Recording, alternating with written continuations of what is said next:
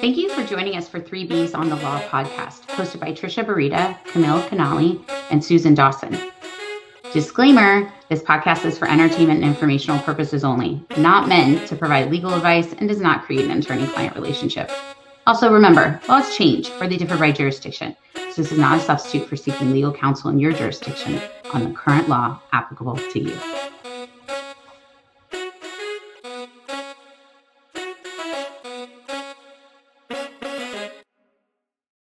Hi, everybody, and welcome back to 3Bs on the Law. Today, we're going to talk about whistleblower claims. And we've talked about this a little bit in the past, but it's in the news again with Elon Musk purchasing Twitter. You may have heard about this deal that's been going down, and it's a little bit stalled. But first, we want to talk a little bit about what a whistleblower is, because there are a couple different types. So generally, it's an employee who reports wrongdoing that they believe is of public interest. So it can be criminal activity. It can be someone who observes sexual harassment, unethical behavior. OSHA violations is a big one. I know Susan and I were talking before we got started. We see those frequently. And so we wanted to talk a little bit about what's going on with Mr. Musk and Twitter, just because it alerts you to what's happening and to be careful and mindful of how you treat those whistleblowers. Right. I think a lot of companies don't think about what whistleblowing is. They see it as limited to maybe criminal acts or, oh, you were dumping chemicals in the river. That's whistleblowing. Well, it can be a lot broader than that, as you just said, and you just pointed out.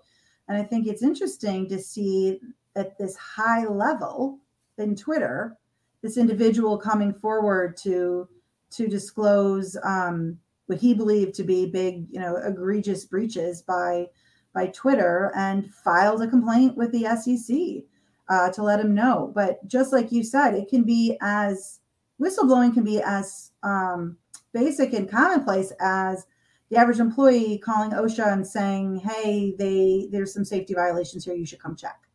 Or calling the Department of Labor and saying they're not paying us correctly, right? That is also whistleblowing. Right. And so in this case with Mr. Musk purchasing Twitter, Twitter's head of security filed this complaint with the SEC alleging security and privacy violations, which I am not a computer genius, but I'm going to guess that means that he believes there's a data breach.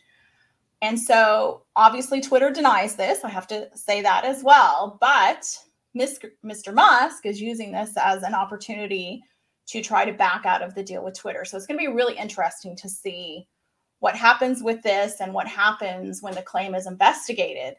But Susan, what can Twitter do about this employee who reported? Not much to the employee, because that would be retaliation in a general sense, and potentially, depending on what state they're in, it could violate whistleblower laws, because some laws have enacted specific protections for whistleblowers. So not much you can do about that employee. That's where things get a little tense, right? Right. You're talking about there's one thing on the Twitter end and another thing on the small business where you have an employee who you have to look at every day who just turned you in, and you might not believe that what they were turning you in for was correct or an actual violation. In fact, you might feel that the employee exaggerated, and you might even get cleared and be found to have not done whatever was alleged. That doesn't mean the employee doesn't still get protected as long as it was a good faith reporting. So, right. You have to be very careful that you do not engage in any behavior that could be considered retaliatory against any employee. So if an employee whistleblows on an employer, every employer needs to be very cognizant to not do anything that will be seen as retaliatory against that employee. Right. Or you could be in more hot water. Right. I think what's really interesting here is the concept of this blowing up a massive deal as well, right? So if you're in the process of selling your business or acquiring a business or Maybe you're signing a huge contract deal that you wanted, and an employee reports you or does something that blows up that deal. That goes beyond having to look around, across the office at that employee every day. That could be, that can have huge ramifications. So you're going to be angry. You're going to be upset, and you're going to call up your lawyer and say, what can I do? And it's going to be a difficult conversation. So I guess the lesson here, right, first and foremost, don't lie, because then you don't have an employee have anything to whistleblow on you for, right?